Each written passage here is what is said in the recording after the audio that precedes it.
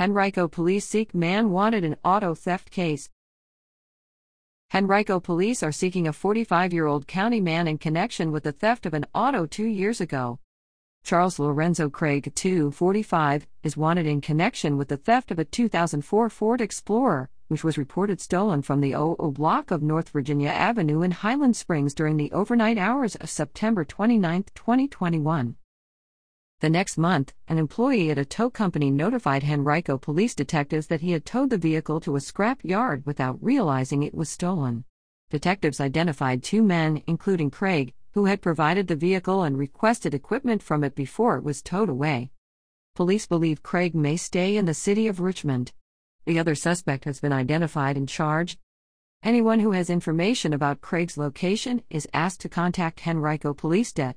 Valentine at 804-501-5248 or Det.